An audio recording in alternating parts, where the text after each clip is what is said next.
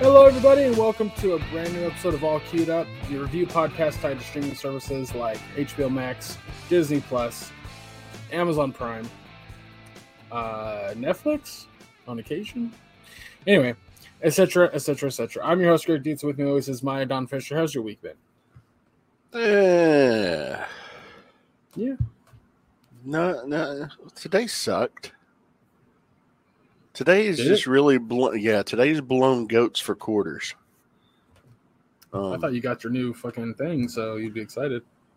Oh, no, don't get me wrong. That's cool and all.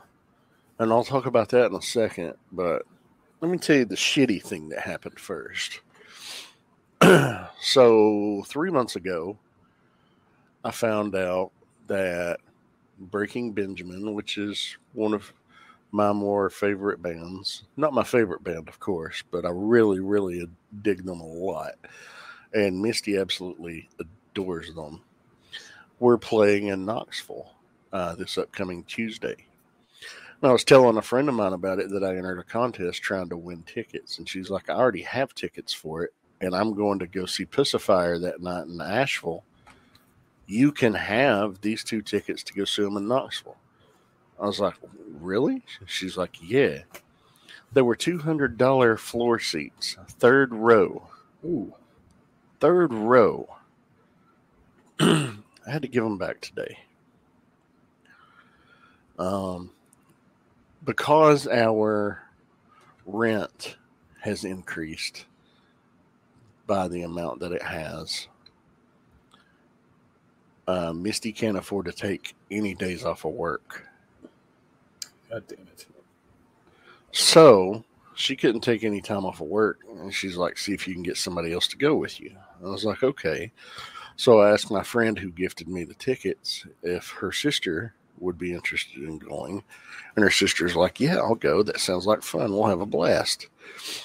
So keep in mind, for 3 months, I've had a condo rented via Airbnb, paid for.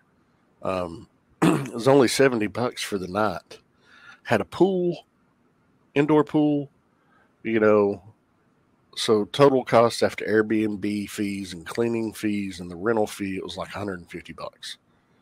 So that's all I'm out, plus whatever food and gas is to Knoxville, which from here it's a 3-hour drive. So, probably a tank of gas each way. Well, the other day, my friend that was going to go with me, she fell and fucked her knee up pretty bad. And she's in a soft cast / walking boot and on crutches and can't drive. So I was like, okay, now I've got to find somebody else to go. Jesus Christ. Yeah. And I'm not upset with her. Accidents happen. Well, it sucks. Yeah. It'd be an asshole move to be upset at something like that. So I asked another friend, I was like, hey, you want to go?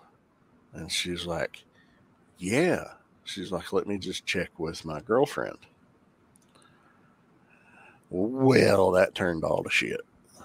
Her girlfriend, who I'm just going to go on record to say is an abusive cunt, like physically abused her, like just recently in the past few months. And my friend took her back. Like, everybody was like, why are you taking her back? But when she's good, she's amazing. I was like, yeah. And when she's bad, you're bruised and battered.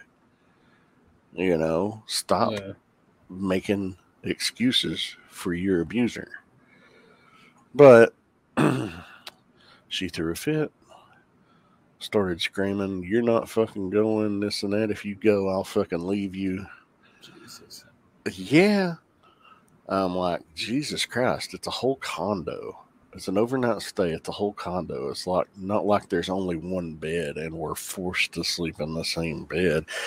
And, oh my God, even if we did, we're 2 grown adults that wouldn't be doing anything because I'm not throwing away an 18-year relationship. Right. I'm just like, I'm trustworthy. I'm not going to do anything. But no, So I asked a few other people. Too short a notice, they can't get off work. So I gave the tickets back this morning and got a refund on my Airbnb. So that's a real fucking bummer. Yeah. I was super excited about this show. I mean, I've been looking forward to it for 3 months. Yeah, I didn't even know you had planned on going. Mm-hmm. Yep. Section C, row 3, seats 8 and 9. They were mine for a time. Not anymore. Yeah. The condo was only like 2 blocks away from the arena. It would have been like really cheap to Uber back and forth. Yeah. And I was just like, because, you know, I can't drive myself. But somebody drive down there and they cover the cost of the gas and their own food. And fuck, I figured that was a hell of a deal for somebody to go. Just, you know, it's hard to do that shit on a work day with, you know, 2 business days notice. Yeah. So it sucks. Can't go. But I did get a Kickstarter today delivered. It was the first ever Kickstarter that I backed back in June of 2021. It's a tabletop game that's designed to be played between 1 to 5 people, and it takes anywhere from 90 minutes to 150 minutes on average. Hour and a half to 3 hours, or hour and a half to 2.5 hours. It's called The Witcher Old World, made by Go On Board Games, and I went in on the all-in package, which means I got everything. And this box shows up today during my therapy session, and afterwards pull it in the house. The box itself that it came in was like 2.5 feet long, 1.5 feet tall, and 1 foot deep. And I was like, holy shit, it weighed 28 pounds. Shit. Pull it in, and thankfully it was made up of smaller boxes packed inside. And of course, opening them up, there's the main game itself, and then there's 5 expansions packed in 4 boxes. There was a Mages expansion, a Skellige expansion, the Legendary Hunt expansion, and then a Kickstarter exclusive expansion that has the Wild Hunt and Ciri in it. Each expansion and the game itself comes with a buttload of miniatures. Also came with an extra box of monsters for a monster expansion and a special mounted, like riding a horse, Eridan, the leader of the Wild Hunt miniature.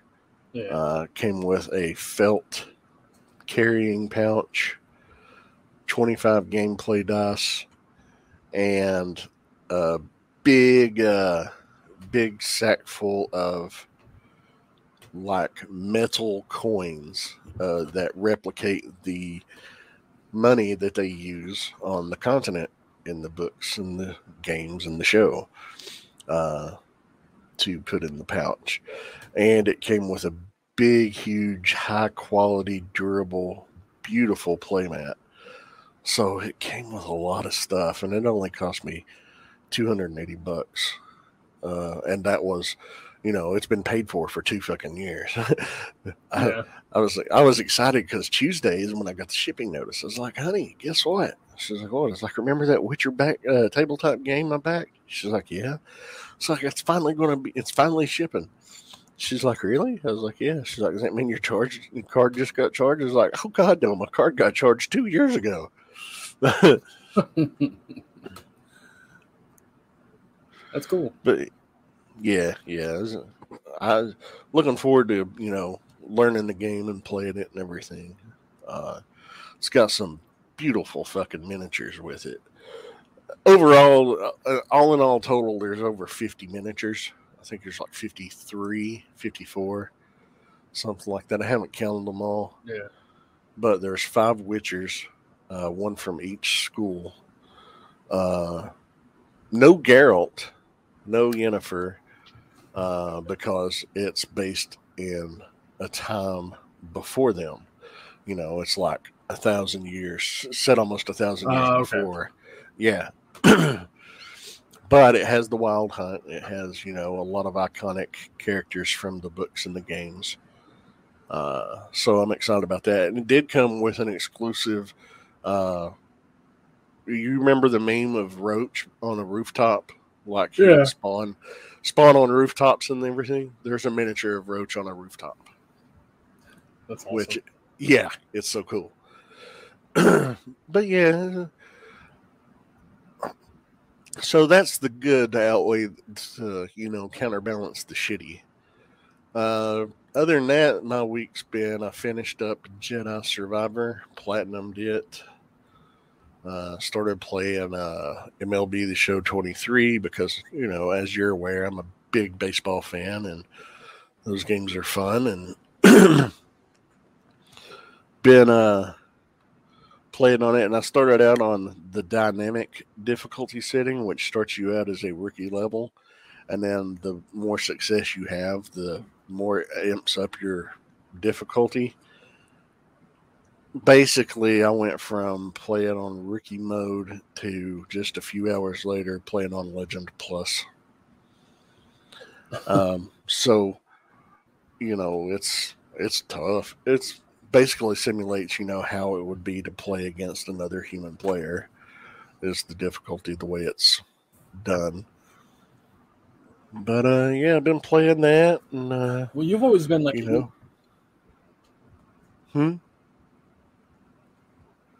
was gonna say you confuse me sometimes because you'll play these games and you will fucking destroy them. You'll platinum on, and you have to play it on the hardest fucking difficulty half the time, and that shit's super fucking hard, and you're like, no, it's great, I did it, no problem. And then I'll put you in fucking Overwatch, or I'll put you in Fall Guys, and you're like, I'm trash. I'm okay. Yeah, I'm okay at Fall Guys. When I'm practiced, I'm okay. I can carry my own. I can consistently do well enough to, get to the final rounds most times.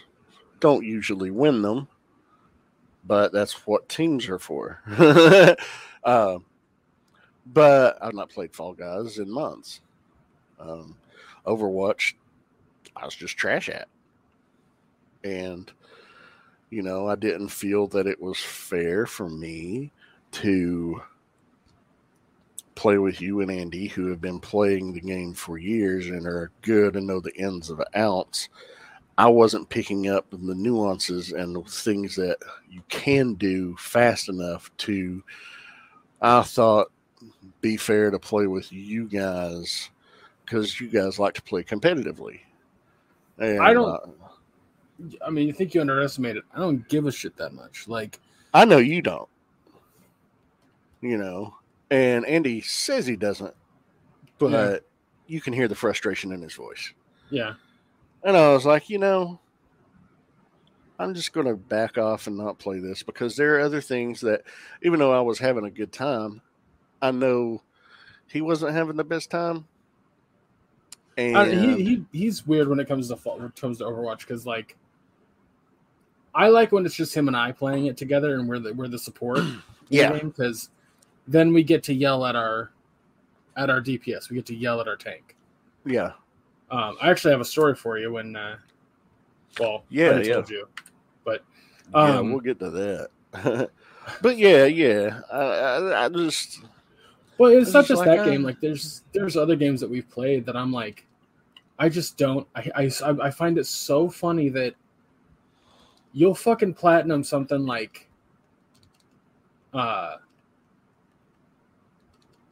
Jedi Survivor, which is arguably a fucking Dark Souls style game.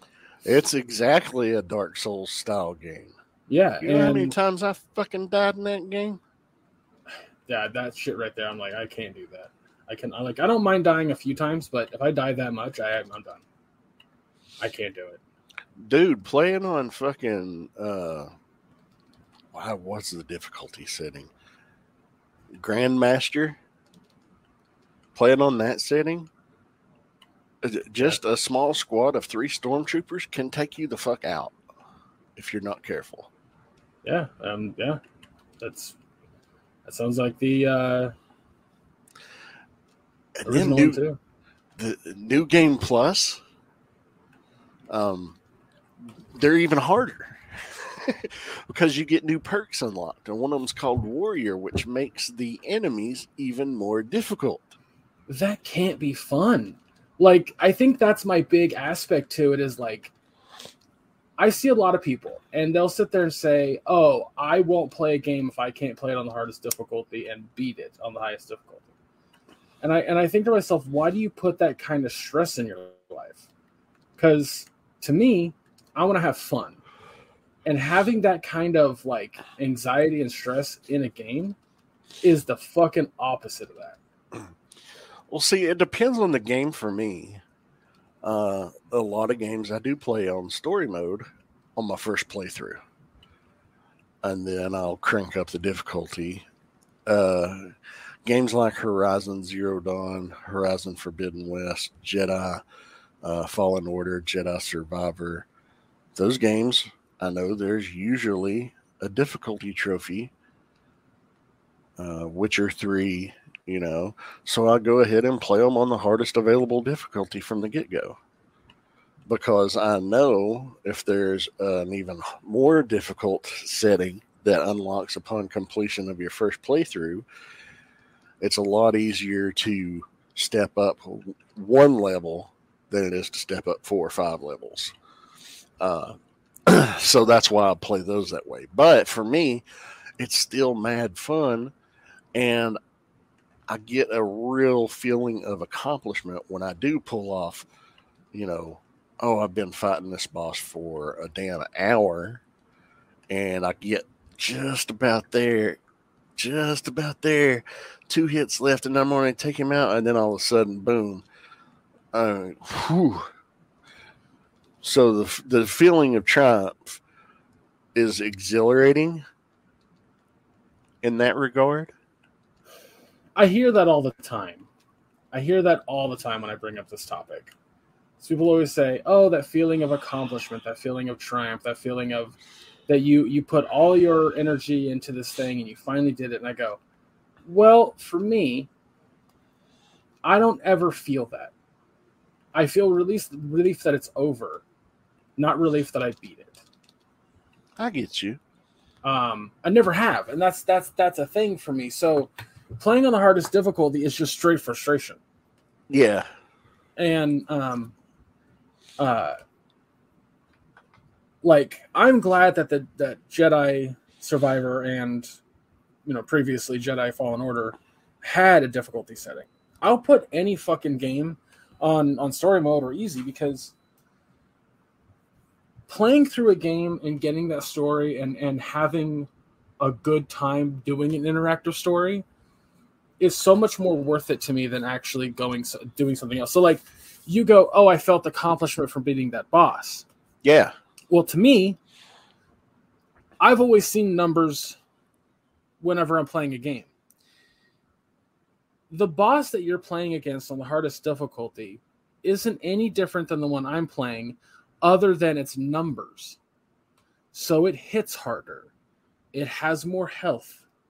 That's it. Yeah. Yeah. Like, you're not wrong. They have built the games to have a little bit more AI. So in my mind, the experience of fighting that boss isn't that different. Now, another aspect, especially if we're talking about the Jedi games, the puzzles stay the exact same. I love the puzzles. They stay the exact same. So we both get that level of accomplishment from beating those. I understand that you like trophy hunting, or Jeff Shubin hunting if you had Xbox. I could give zero shits. I do give zero shits about achievements and trophies. Yeah. And like I've said to you, it depends on the game, Yeah. If I enjoy it enough, then yeah, I'll go for it. If I don't enjoy it enough, I'll just accept what I get on my first playthrough. But it's games with replay value that I really like to do it on.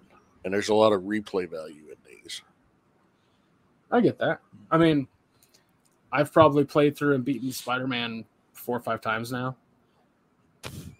It's a fun background game to play, but I've never bumped that fucking difficulty up beyond easy. Not one time playing it. Yeah, I think that's one of the games that has a difficulty trophy, beating it on the hardest setting. Yeah, and I won't do it. It's work. Yeah, I think that's another thing is that my life has so much fucking anxiety and stress in it as it is. I'm not going to add to it with a video. No, you want to escape it. So, and here's the beautiful thing about it: neither one of us are wrong in our approaches.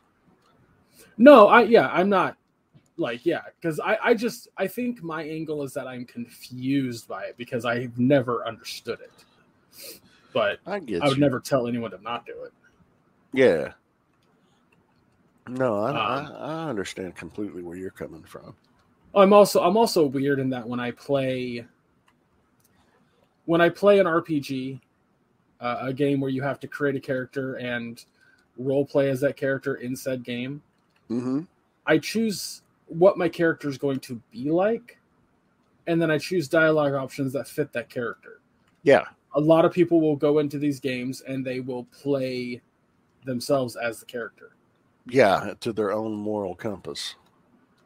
I don't ever. Never have. I can't. It's impossible for me to do that. Can I get emotionally attached to characters? Absolutely. Can I go to the extent of being like, all right, well, my Khajiit, he likes kids, so he's going to say this instead of this. Or, well, my Commander Shepard, like if I was in his boots, I would have done this. I can't do that. Huh? Well, in this playthrough of Mass Effect, I'm going to go full Renegade. Yeah. In real life, I wouldn't do that. That's not who I am as a person. But I'm not playing me. I can play me every day. I don't get to play a complete piece of shit every so often. So, yeah. Or see the story play out as a complete piece of shit.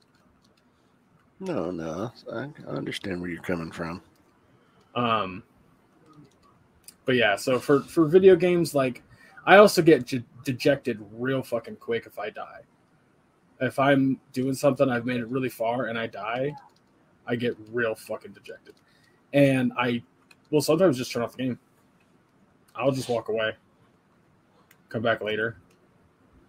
I mean, sometimes I'll put my controller down for a few minutes, pause it, what have you, go, do something else for 5, 10 minutes, half hour, and then go back to it. But yeah, it's just like I will go up against something and it'll just be whipping the shit out of me. And Misty's like, why don't you take a break? I was like, you want to try this? You're welcome to try it. I was talking to somebody a while back about because I think Elden Ring had just come out. Mm-hmm. And they were like, it's one of the greatest games I've ever played. You should definitely check it out. And I'm like, not going to happen. They're like, why? And I'm like, because the game is hard. Well, that's the point of it. Yeah, I know. That's why I'm not going to fucking play it.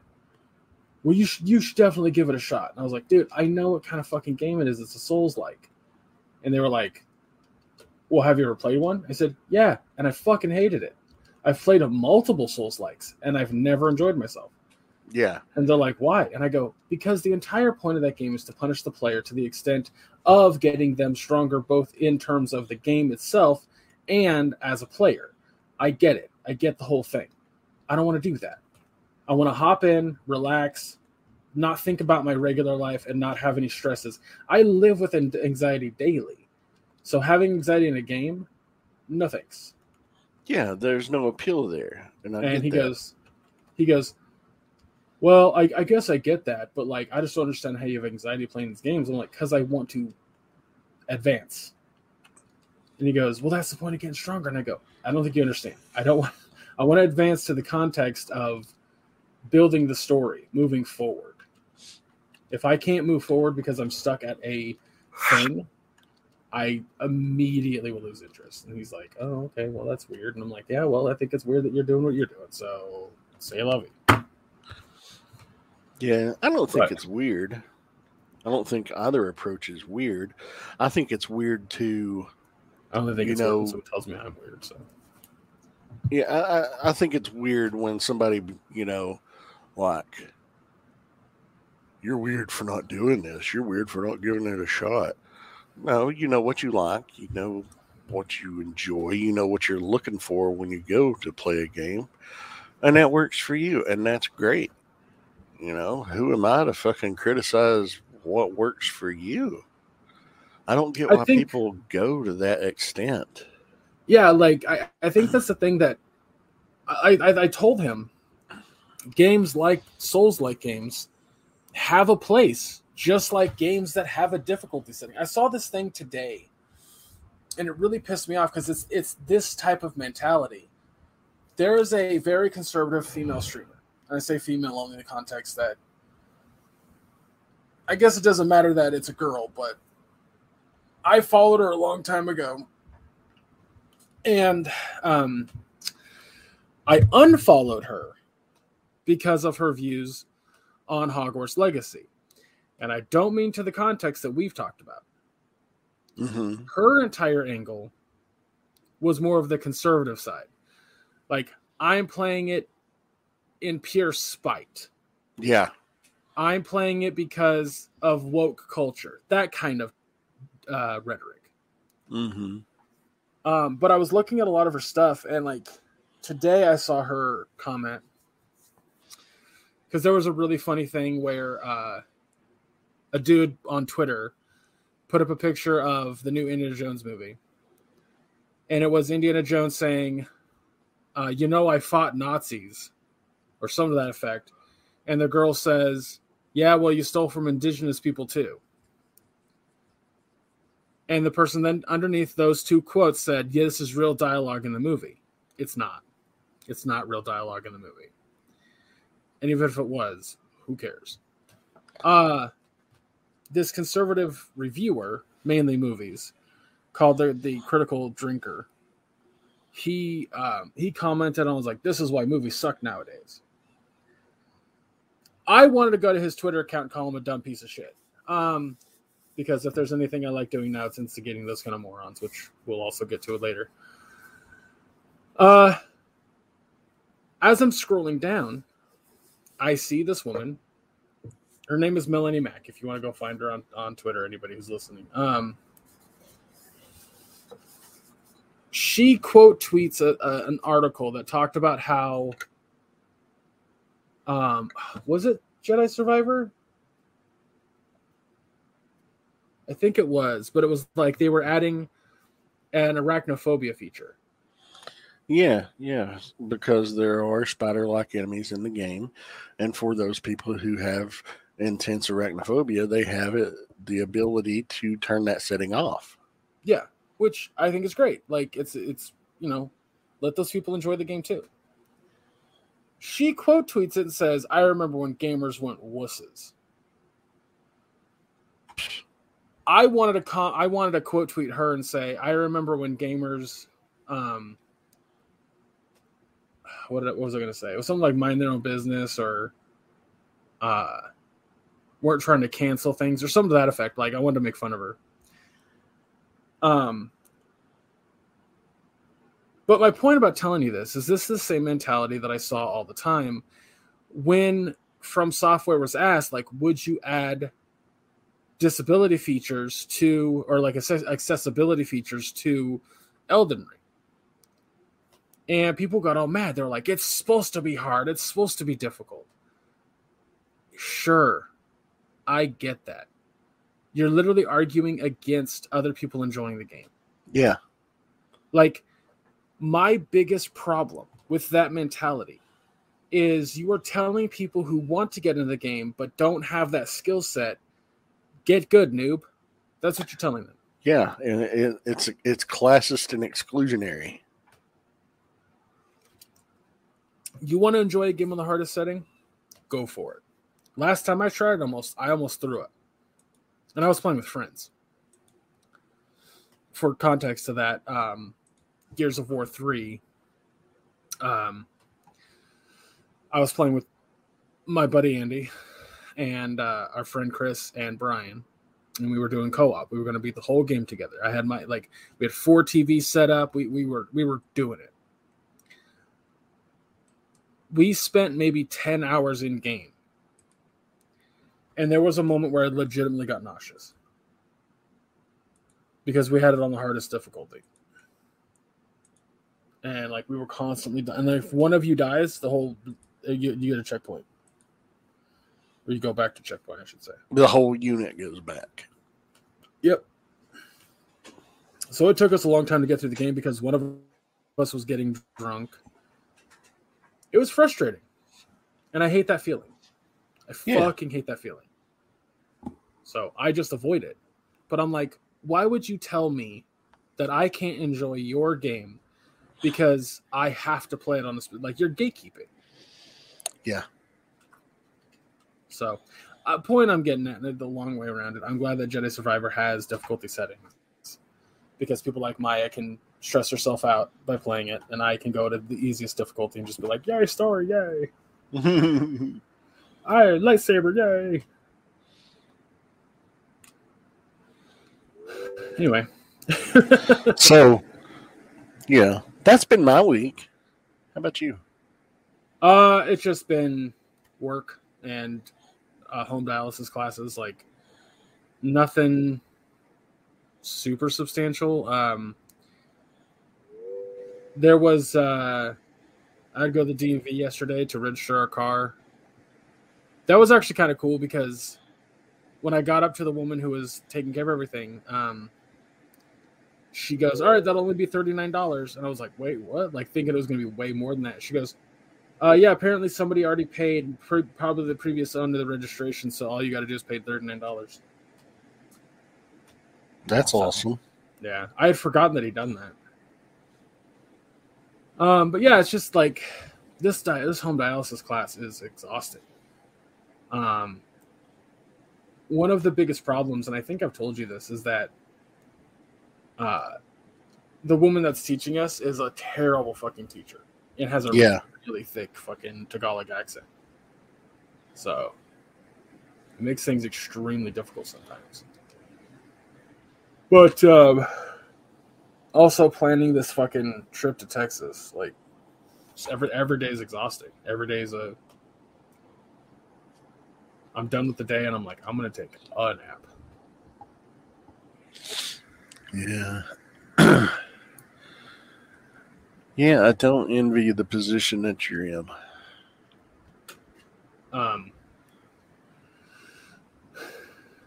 Yeah, I don't know. It's I mean, there's a level of it that's rewarding doing this for my dad, but yeah, I'm tired all the time.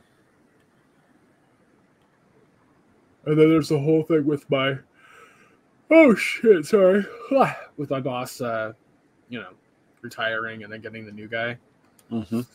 Yesterday, I told him earlier last weekend that I have a story for you, by the way, about this whole situation, but I'll get to that in a second. I told him that I was moving next month. Mm-hmm.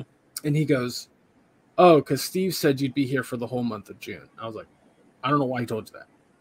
I never told him that. I don't have dates yet, but it's coming up. And he goes, okay, so what day do you think? I was like, it'll be no later than June 4th. He was like, no later. And I was like, it's June 4th or later than that. That's what I'll say. And he was like, okay. So he texted me last night because I told him Wednesday I'd know for sure, and I was going to call him Thursday. But he texted me last night at 8:30. And he asked me what information do you have? And I said, yeah, I'm definitely going to have to quit June 4th. I need those weeks leading up to the move. And he was like, okay, thanks. I was like, all right, whatever, man. Text me like an hour later asking me if it's possible that I work the 16th and 17th, which I think is the Father's Day weekend. Mm-hmm. Because he has a trip planned with his family. And all I said was like, let me move some things around and I'll get back to you. So I think tomorrow I'll let him know that. But I'm going to try to say like, hey, this upcoming Friday, do you mind if I have it off? Because it might be my last day at home dialysis class. And we can kind of expedite a lot of the process here and get it over with quicker if I have Friday off. So hopefully he'll say okay to that, but we'll see. And the guy that runs the place, like, so that's what's really funny. I haven't had a chance to tell you this. So the new guy that took it over, his name is Foddy. Now, I've told a lot of stories over the last 9 months of working for Steve. And a lot of it's funny, a lot of it's frustrating. You know, it is what it is. Well, Foddy essentially met Steve for the first time Friday. U-Haul system didn't switch over any of the trucks. So we had to do that on the fly as customers are coming in.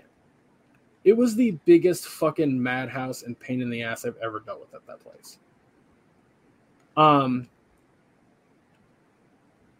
During the entire process, Steve is being very controlling, as he tends to do. Foddy has been doing U-Haul for 22 years now. The man doesn't need help doing the U-Haul side. He just needs help with the RV and storage side. Yeah. Steve hasn't gotten that fucking memo. So it was just bickering back and forth all day between them. And I'm like, dude, I want to go home now. As the day went on, it was kind of went over all over the place. Saturday rolls around, and it's kind of more the same. Steve is hanging around too long, but he ended up fucking like falling off a ladder, kind of like he was on the final step and tripped over something, and then like took a header on the desk. So he scraped up his elbow really fucking bad, hit his head, and but he stuck around all day. And I'm like he kept talking about, I'm gonna go home, take a shower, and rebandage this, and have my wife help me. And I'm like, cool, man. And he said that at like noon. The man didn't fucking leave until 3:30. Jesus. He can't. He doesn't know how to leave the job. So, Saturday was also very exhausting. And anytime that I got away from either one of them, I would hear either one of them say, oh man, the other, he was really nice, but he doesn't shut the fuck up, does he? And I'm just like, you both are the exact same fucking person in that regard. I mean, Foddy's a lot more laid back than Steve, but, But anyway, so on Friday afternoon, this shit was hilarious to me. It's about 4:30. We're looking forward to getting out of there. It's the end of the day. And we notice that there's one more 15-foot truck that needs to come back. So I look up the account and I call and I say, hey, where's the truck? But it was very calm. I was like, hi, so this is U-Haul. Your truck was supposed to come back at 4:30. We're just wondering if you're going to make it on time, and if not, we can, do something about that. And she goes, oh, he should be there soon. He left to get gas like an hour ago, so he should be there any minute now. And I was like, okay, perfect. Thank you so much for answering. You have a great night. You too. Woman calls back a little bit later. I would like to know who spoke to my mother. And I went, I'm sorry. And she goes, I have a 15-foot truck coming back, and my husband is going to be dropping it off, and I don't appreciate whoever called my mother yelling at her about the truck coming back. And I was like, oh, ma'am, that was me. I didn't think that I had that kind of tone of voice. I apologize if I did. I was just wondering if you guys were going to be able to make it. Well, I don't appreciate it. And I said, ma'am, I swear to you, I did not yell at anybody. I was very nice and cordial. I don't know what is happening right now because I'm not that kind of person to begin with. And she goes, well, I don't care. Whoever spoke to my mother, if it was you, you were very rude to her, yelling at her about the truck coming back. And I said, man, I never rose my voice. I don't understand where this is coming from. And she goes, are you calling me a liar? And I was like, no, I just don't understand what's happening because what's being said about me and my character is not accurate. And she goes, well, I don't care. I don't appreciate that. Meanwhile, Steve was on the phone talking to somebody very loudly. And she goes, I don't appreciate that woman in the background screaming at me. Which that made me kind of like laugh a little bit that she called Steve a woman. So I get her off the phone because the 15 truck had pulled in, 15-foot truck. And I go, oh, ma'am, your truck just pulled in. Let me go check it in. She's like, okay, bye, click. I made the mistake of telling Steve because he kind of saw it and heard it. And he was like, what was that about? I could have lied. I could have made something up, but I was too tired to. So I just said, what happened? Even the part about her calling him a woman. He got mad. But I didn't think anything of it. He doesn't technically work there anymore. So whatever. So I go check the truck in. I go back in. Steve is on the phone. And he says, I don't appreciate you talking to my guy like that. He was very cordial and nice to your mom. So I just want you to know that by the way you were talking to him, you're going to be on e-alert. So don't bother renting a truck from U-Haul ever again. Have a great day. Bye. Click. Jesus. And I'm like, wow, okay, man, whatever. We get the fuck out of there. That was that. I come back in the next day. I see a voicemail on the phone. And I go, oh, shit, okay, let me check this out. It's her. And she's like, listen here, you white trash motherfucker. You ever yell at me like that again? I'll come down there and then you'll see what's what, buddy. No, she didn't say buddy. She goes, and you'll see what's what. Like, and I was like, that's hilarious. Like, it is so funny to me that happened. So I go back in and I first thought my dad's there because we're doing the U-Haul, our yard sale stuff. So I go, Dad, you have to hear this. So I tell him the story. He listens to the voicemail and he's cracking up. Steve and Foddy walk outside and they're like, what's going on? And I said, you got to listen to this voicemail. He's like, what voicemail? And I said, it's still on there, but because I didn't delete it, but go ahead and call the number and listen to it. He's like, okay. So he calls it. He listens to it and she's all mad. He's just like, has this confused look on his face. And I go, do you remember that? And he goes, I don't know why she's yelling. And I said, I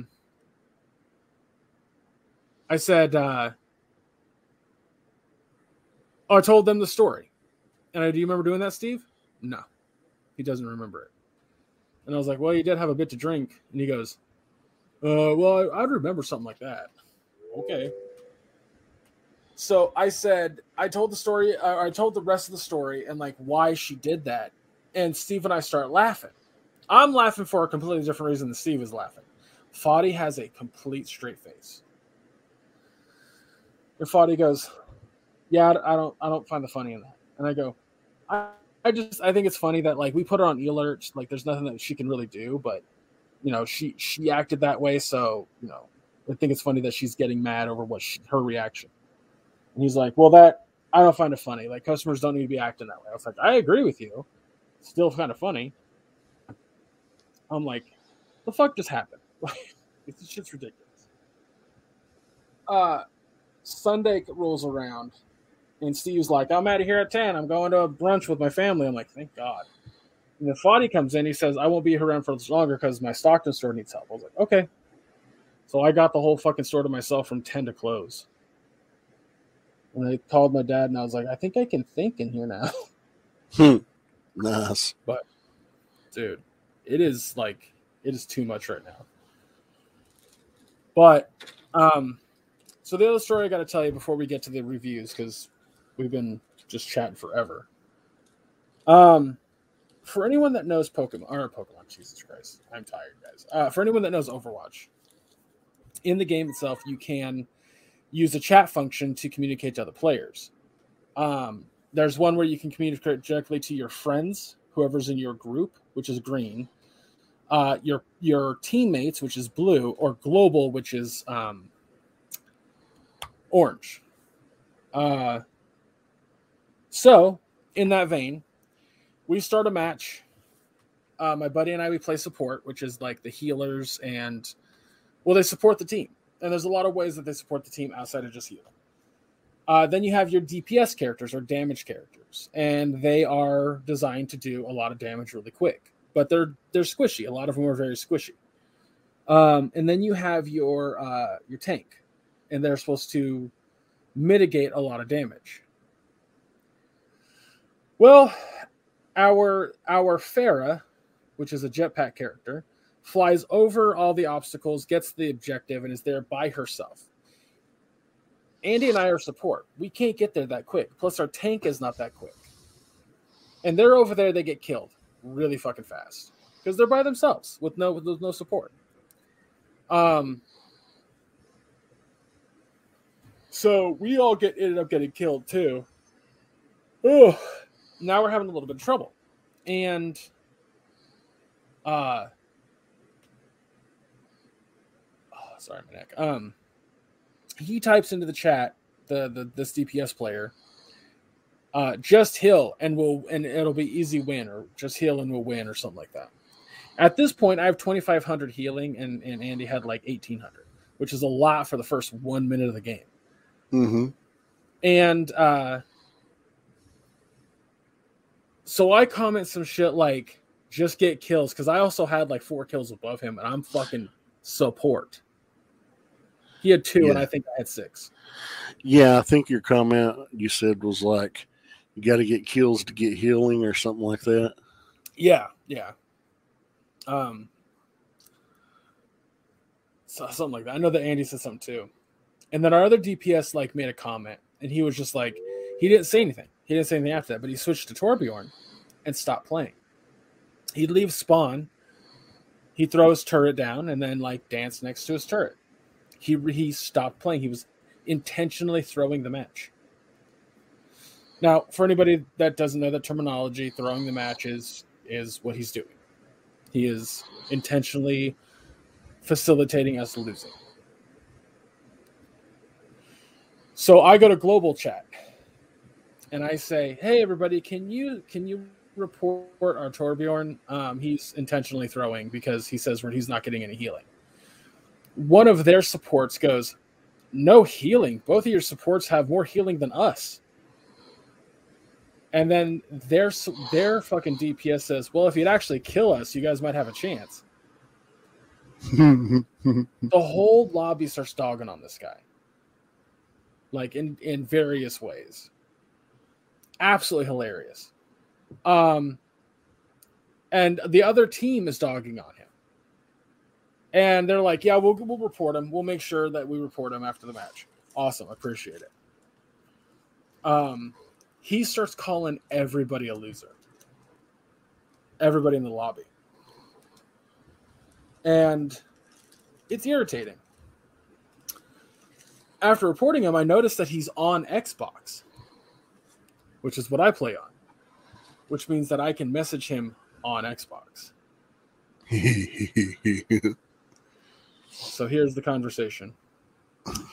I message him and I say, "Isn't it past your bedtime? Don't you have school tomorrow?"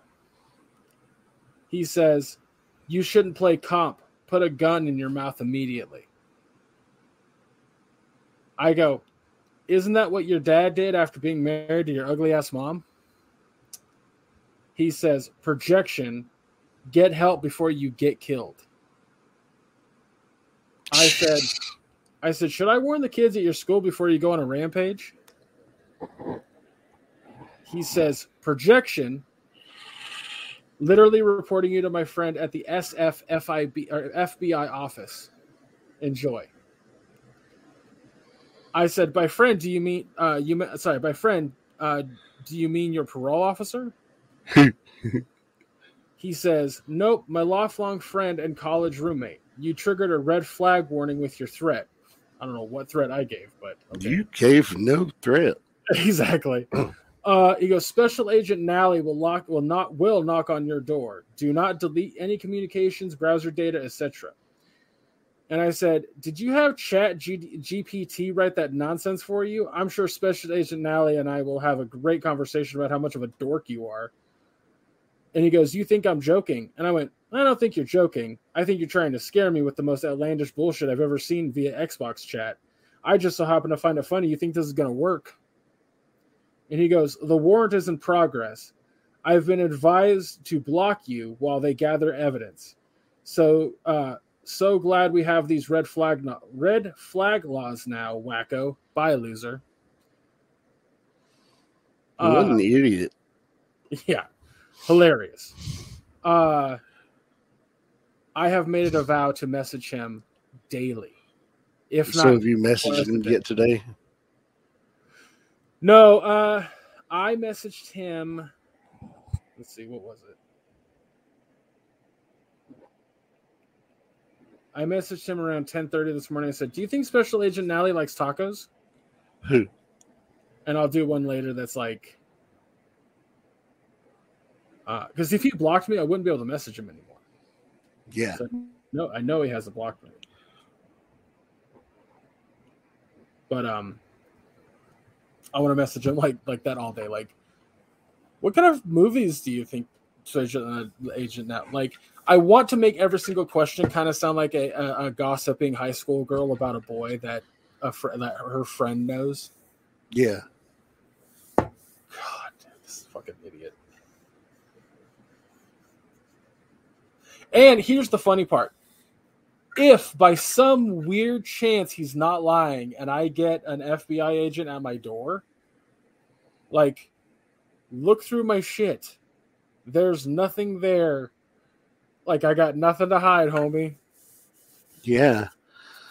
Like, you literally said nothing incriminating or threatening in any fashion whatsoever. But he did. Uh-huh. He's encouraging self-harm. Yep. And making veiled threats. Yeah, I mean, first and foremost, in no way, shape, or form do I think that any of that is true. No. I just want to make that clear to anybody listening to this. I don't believe it for a second, but I was like, this dude's fucking hilarious. But yeah, he had a whole lobby report him for giving up, so you should enjoy that fucking Overwatch 2 ban for a bit. Hell yeah. God. A part of me really wants Special Agent Nally to be real, you know what I mean? Dude, yeah. I know exactly what you mean because it's like, you realize you got a fucking idiot for a friend, right?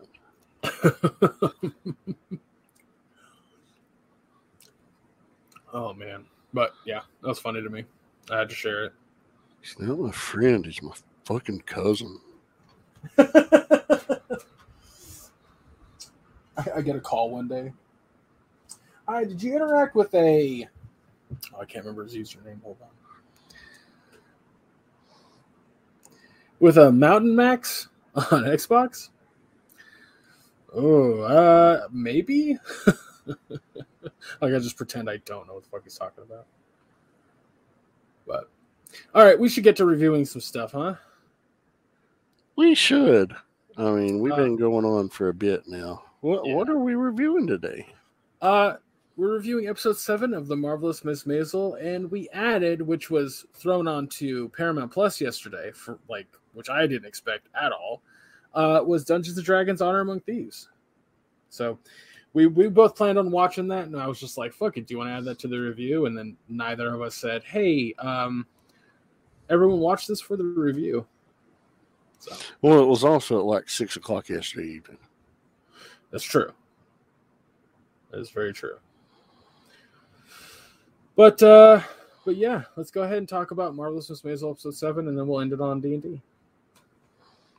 All right. Well, this episode was titled "A House Full of Extremely Lame Horses," which is a line. Most of the titles have been a line lifted from the episode this season, I've noticed.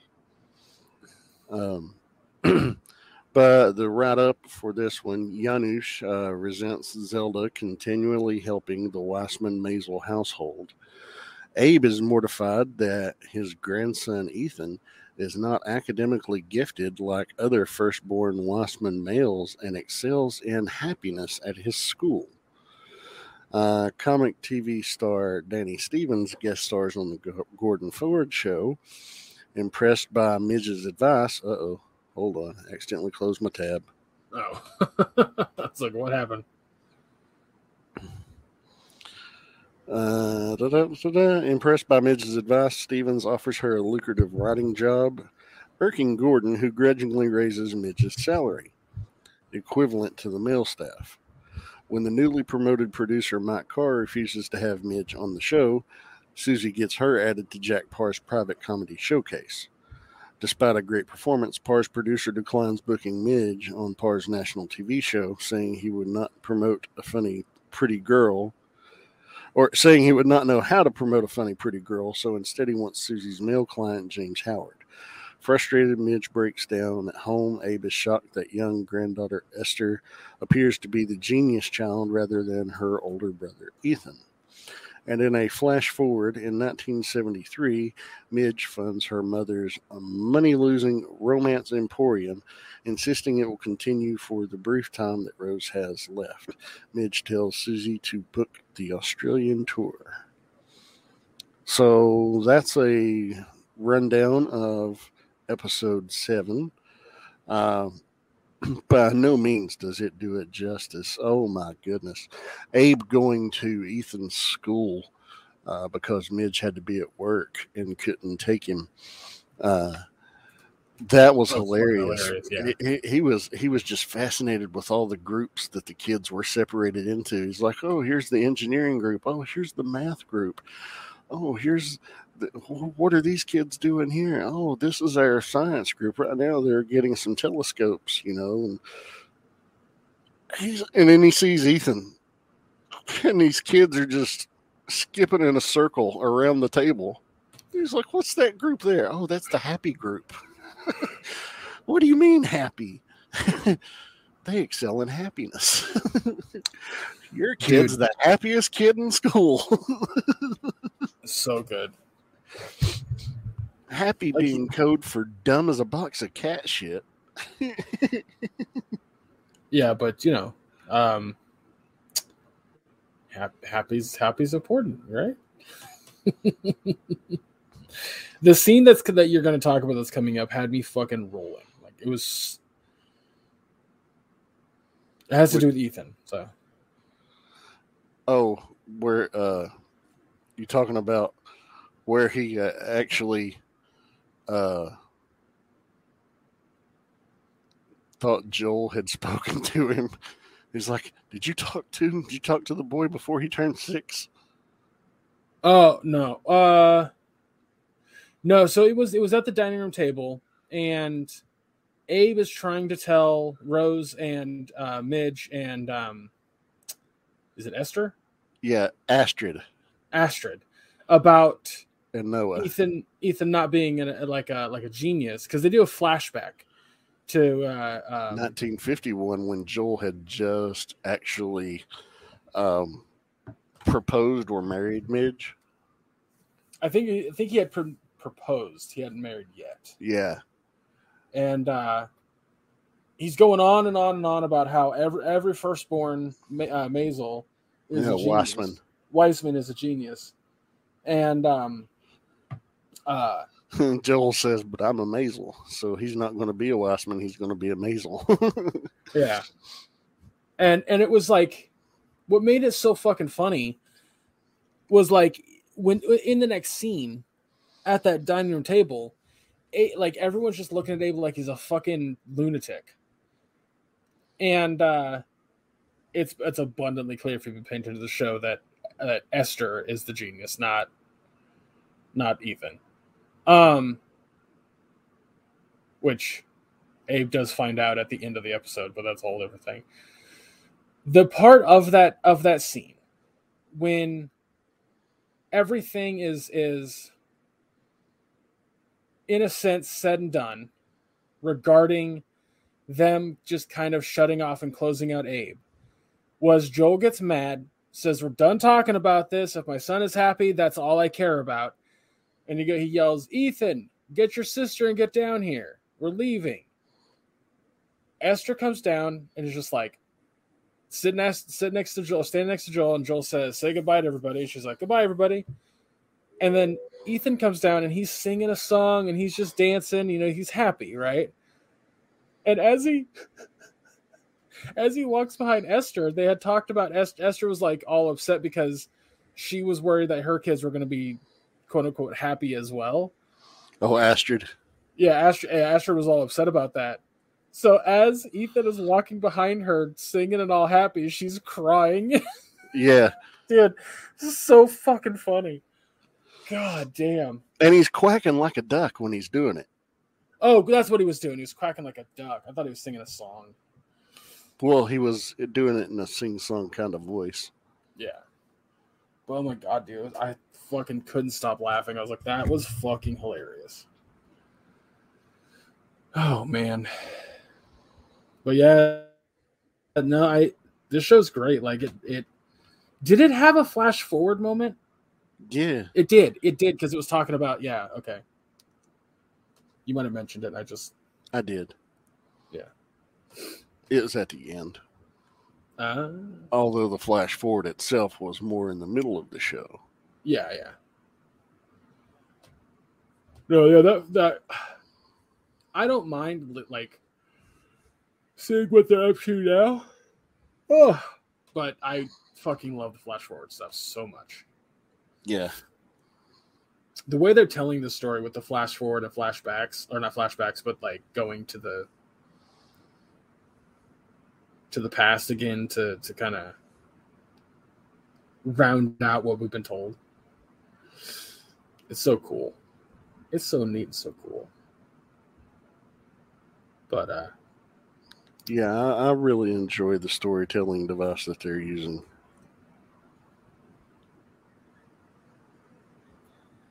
Yeah, I don't know. I got nothing else to say about the episode. I mean, it's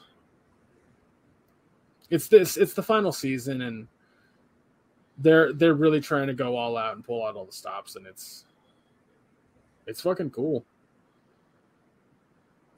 Yeah, there's not been a bad episode. There's not been a subpar episode. You know, this episode was once again solid and produces some genuine emotions are produced. You know, when you watch this show, whether it be laughter and happiness, or whether it be anger or sorrow. I mean, you grow attached to these characters after so long, and you're pulling for them, and you want to see how their stories end, or at least get to the end point of the stories that you're telling of them.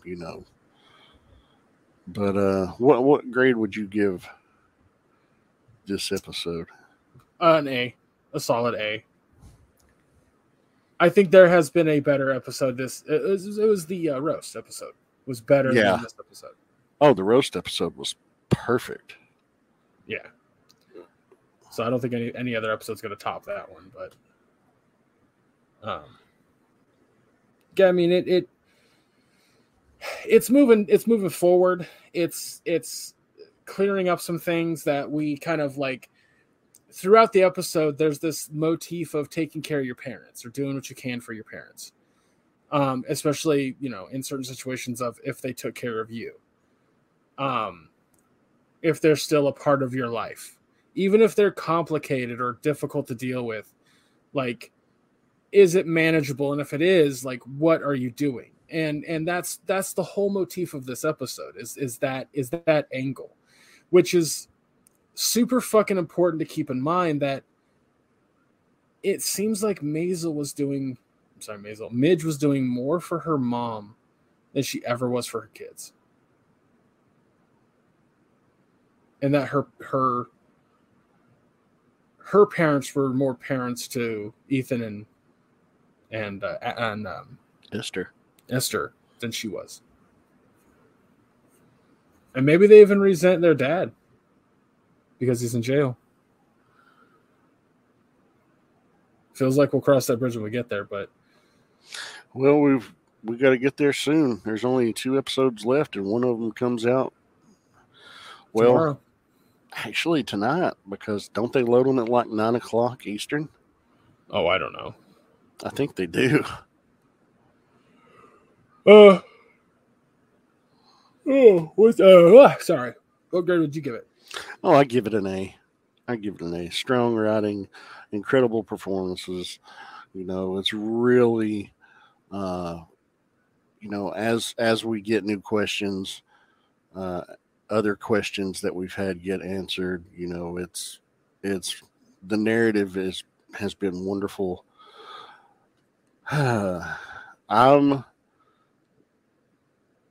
Next week's it. Tomorrow and next week. Yeah. I've got a little bit of bubble guts nervousness about, how it's going to turn out. I think I think it'll be bittersweet. Oh, yeah, absolutely. Like I said, I don't want any characters to die that don't like in like a surprise way that feels cheap. Yeah. I'd rather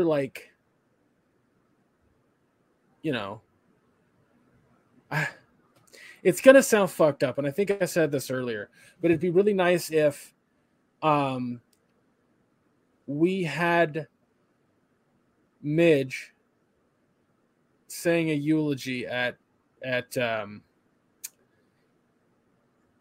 what's her name? Susie's funeral. But I don't want to see Susie die.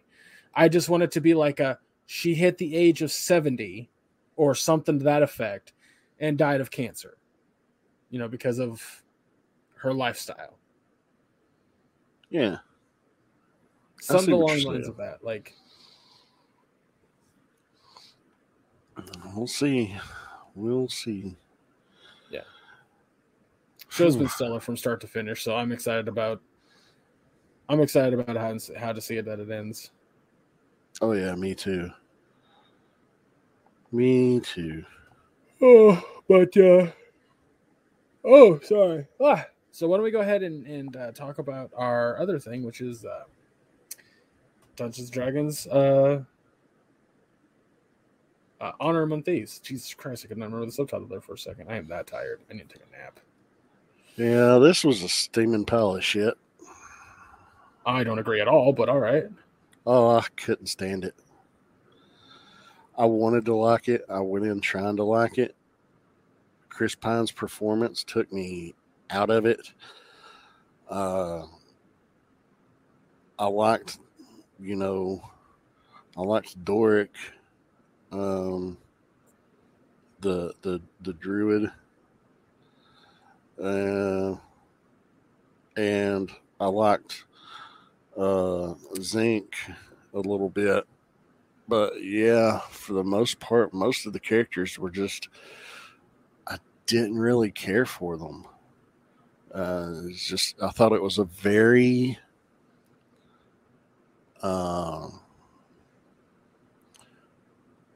fetch quest kind of story. I mean, is D&D not that? To be fair, D&D is that, but I don't know. It just didn't resonate with me. I didn't like it. Misty hated it. We watched it, and she's like, after we get done watching it, she's like, "What'd you think?" And I was like, thumbs down and a sound. And she's like, she said it wasn't that good. We just didn't care for it. And it's sad because, when I first saw the trailer for this movie a year ago, or a little over a year ago, I was super excited for it because they were showing clips and I'm like, oh my God, that looks like it's going to be so cool.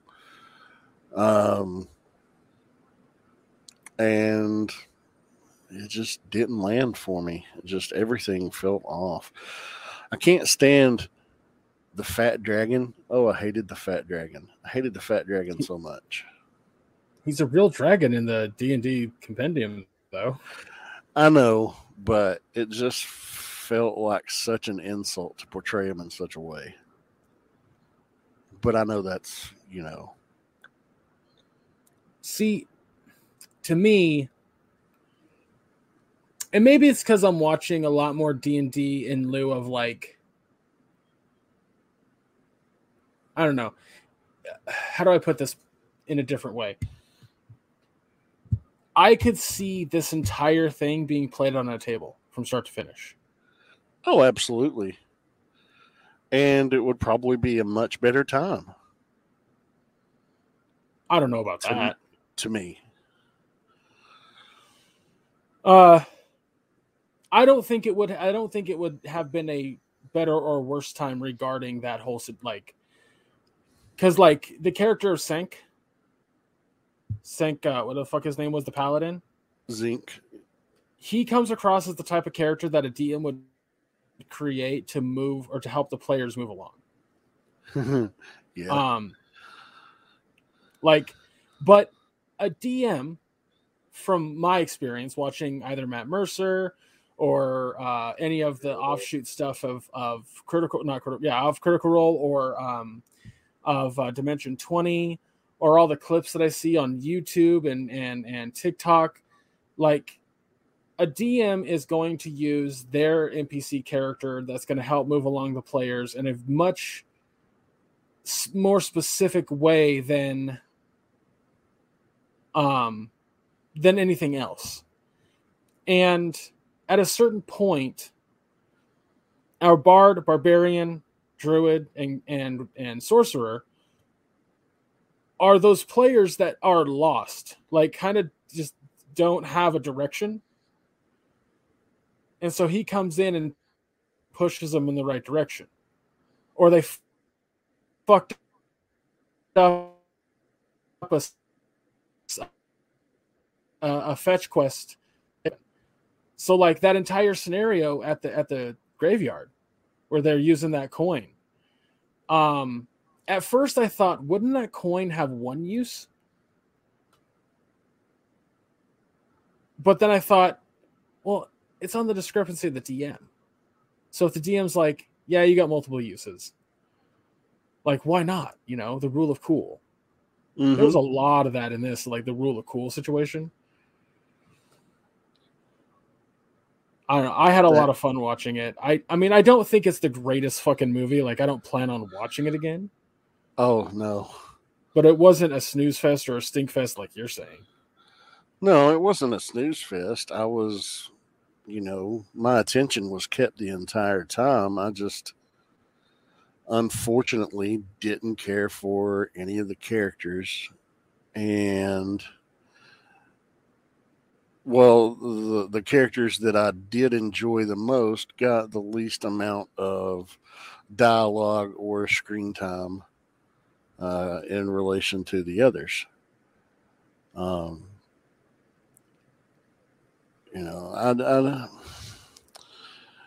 There were some cool elements to it. I mean, there were some cool things, scenarios that they did, creative ways that I can see how they would be implemented at a tabletop, like the whole getting the portal into the vault, that whole plan, how that worked out and everything. I was like, that was a cool scenario. I can see that playing out on a tabletop.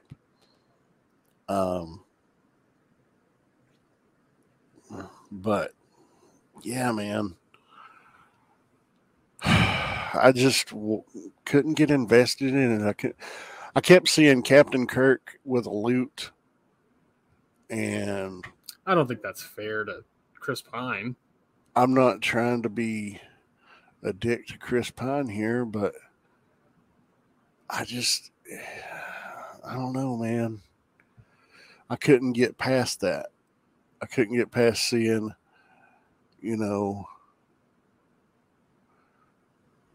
I couldn't get past seeing Chris Pine as Captain Kirk. I couldn't get past seeing Michelle Rodriguez as a character from Fast and Furious movies, and I couldn't help but see Hugh Grant as, this 90s romantic comedy guy. It's just, I couldn't get past that. And don't get me wrong, his character had, a lot of slimy charm. You can see why. You can see how his character would be played at a table, but I wanted to enjoy it, and I just didn't, and I'm sad about it. I'm not mad about it. I'm sad about it. I mean, I to an extent understand what you're talking about, but I don't agree that it was like, to me, they wanted to make a D&D movie that had charm by being a bit cheesy. Because a lot of that movie, like a fucking metric fuck ton of that movie, was practical. Like way more than it was CGI. Like the Aarakocra, the Dragonborn, mm-hmm. that was all practical. Yeah. And I fucking loved it. I was like, this is fucking rad. There was a metric fuck ton of cheese, let me tell you. I love that though. That shit's very charming to me because it told me that they're not taking it so seriously that it's like they're not taking it that seriously. They're having fun with it, which is what you should do with D&D. I don't think if you go into D&D and you make it serious and you're not kind of just having fun and making jokey jokes, like, it's boring. It just is to me. So, and it felt like they were just having fun. No, I get where you're coming from. And, we've had lots of laughs in our games. You've made jokes. I've made jokes. Others have made jokes. And that doesn't bother me in a tabletop setting. But for some reason, it really fucking bothered me with this movie. And I don't know why. I think, can I be honest with you? Yeah. I think you still have a sour taste in your mouth because of what happened. Oh, I do. I know I do. But I was hoping that sour taste wouldn't trickle in, but it, maybe that is remnants of that. I don't know. Hasbro and Wizards of the Coast as a company, I'm, very, very anti right now against Wizards of the Coast and their business practices. Did you hear about the Pinkerton agent scenario? Oh, yeah. Oh, yeah, I heard all about it. Fucking nuts. I'm not in any way, shape, or form defending Wizards of the Coast. Like, they can get bent. But what's fucked is they got awarded earlier that week an ethics award. Right? But here's the thing. Turns out the ethics award that they got awarded, they had to pay $15,000 to nominate themselves for. Jesus. Yeah. That's funny.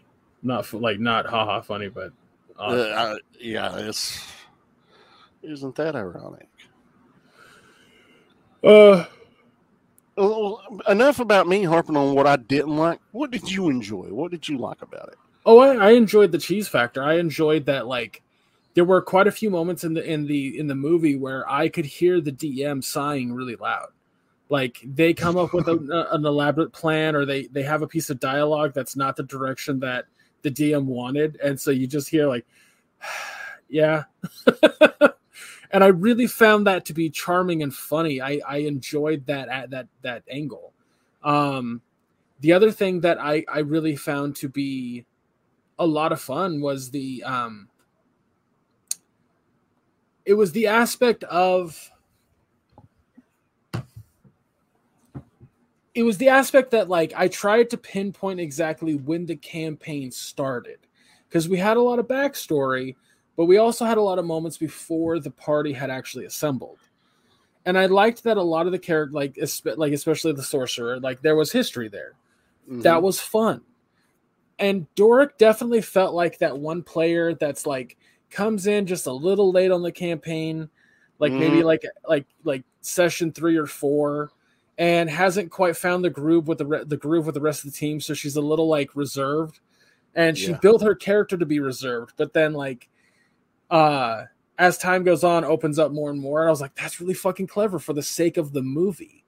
I like how they showed attuning a magical item. I thought that was really interesting. But it really did feel like, to me, like the writers played this campaign and then constructed a script from it. And it just felt like they were having fun and not taking anything too seriously, but they also dug deep into the fucking D&D lore. Like they really pulled from the depths of the fucking of the compendium and any of the books or anything like that. Like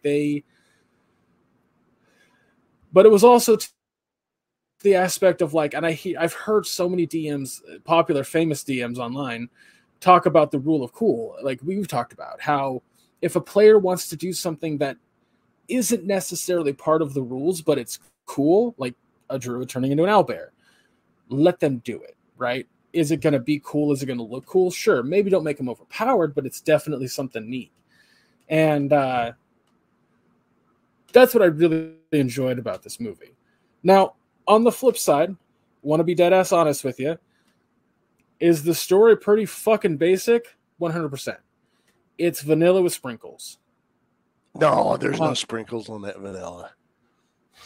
Well, I say it's got sprinkles because did the sprinkles add any flavor? No, but it adds some color. And that's okay. Yeah, like the story's very vanilla, but there's color to the story because it's charming. And I'll give my grade. My grade should make sense to what I'm saying. To me, it's a B. It's not a B plus or a B minus, it's a B. It's a decent movie that got a couple laughs out of me. And at the end of the day, I didn't love it, but I liked it more than I thought I would. Well, that's fair. That's, yeah. What grade would you give it? I give it a D. I didn't enjoy it. I wanted to enjoy it. The visuals, for the most part, looked good. You know, the costume and set design, great. The characters, I just didn't care for, as I mentioned. You know, a majority of them, not all of them. You know, like I said, I really enjoyed Doric. I really liked Zinc. I wanted more from this. I hate to be mean for a second, but I got to make a joke. Go ahead. It makes perfect sense that you like Zinc as you are a DM. I think that's why I'm so critical of it. He spoke so much like a DM would an NPC for the party. Yeah. That's hilarious. Well, no, I was thinking that same, you know, correlation myself. You know, maybe that's why I'm so overly critical of it. And I think I am being overly critical. I wanted to just turn my mind off and enjoy it. And, you know, don't get me wrong. There were cool things like, oh, cool, there's the Misty Step spell. Oh, cool, there's a gelatinous cube. Oh, wow, the Displacer Beast looked great. It really did. That dwarf, though, looked like shit. See, I don't agree. I don't think it looked like shit at all. I don't know. I just hated the way the dwarf looked. I laughed so fucking hard. It was like Michelle Rodriguez had built her character at a table with Vin Diesel. Was like, it'd be hilarious if you were a fucking barbarian woman that was just had a fucking fetish for halflings. How is that not fucking comedy gold right there? This is so funny. I love it so much. Yeah. I take it you don't. I that didn't bother me, and her ex-husband definitely has a type, and she definitely has a type too, as evident when they got their medals at the end of the movie. The way the look and the lip biting at the other halfling that she saw. Um, the only part of it that I thought that had any heart. No, I would not. No, let me rephrase that, because the movie had heart from start to finish. It really did. Um, the whole bad dad wanting to bring his child's mom back when he finally admits, I wanted to bring my wife back, and then when he ends up bringing her back, Holga, he realized he was bringing his kid's mom back. That's not lost on me, and Yeah, but that was nice. Yeah, but that's also vanilla. But very vanilla. But yeah, I'm not blind to what you're talking about. It had a very B movie quality to it in the charm of it, if you will. I don't know if that makes sense, but it had B movie quality with A movie fucking production levels. Yeah, but but that's also the same reason I went and watched Snakes on a Plane. You went to watch that? Oh yeah, dude, I fucking love that movie. I only watched it once. This is what I talk about with Fast and the Furious movies. I don't take them seriously, and neither should anybody else. Hell, they don't take themselves seriously. To me, that's half their charm. The other half is, having a good time. Just going, yeah, that car did a stupid thing that wouldn't work in real life. Yeah, really. But I would say a positive thing about this, Maya, outside of our opinion of it, it did well enough in the theater. It did well enough in the theater, and it was very well perceived by a lot of people. So, hopefully we get a lot of tabletop movies after this. I'd be fine with that. Do I think this movie will get a sequel? I'm sure we'll see another Dungeons and Dragons movie down the line. I don't think it'll be a direct sequel in any way. But it was cool to see Neverwinter, to hear the names of towns and cities being dropped and locations being dropped, and to see some of these locations represented on the live screen. I'm not going to deny that was cool at all. Because it was cool. But I have angst.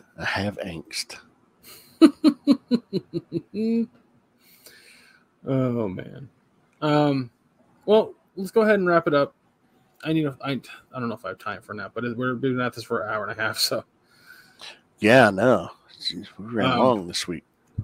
But yeah, if you guys want to go watch Dungeons and Dragons Honor Among Thieves, it is currently on Paramount Plus. So if you have it, go watch it. Or borrow from a friend, one or two. And there's always the free trial option. There's that too. But definitely be watching Marvelous Miss Maisel. Good Lord, what are you doing with your life? You guys, next week is just episode 8 of Marvelous Miss Maisel. The Miss Maisel. Look, man, my brain doesn't want to work anymore. So it's episode 8, the penultimate episode to the series finale. A lot of emotions are probably going to run these next 2 episodes, so I'm looking forward to it and not looking forward to it at the same time. Yeah. Make sure you follow us on all socials. If we add anything at last minute, we might not. We never do. I don't know why I say this every fucking week. We never do.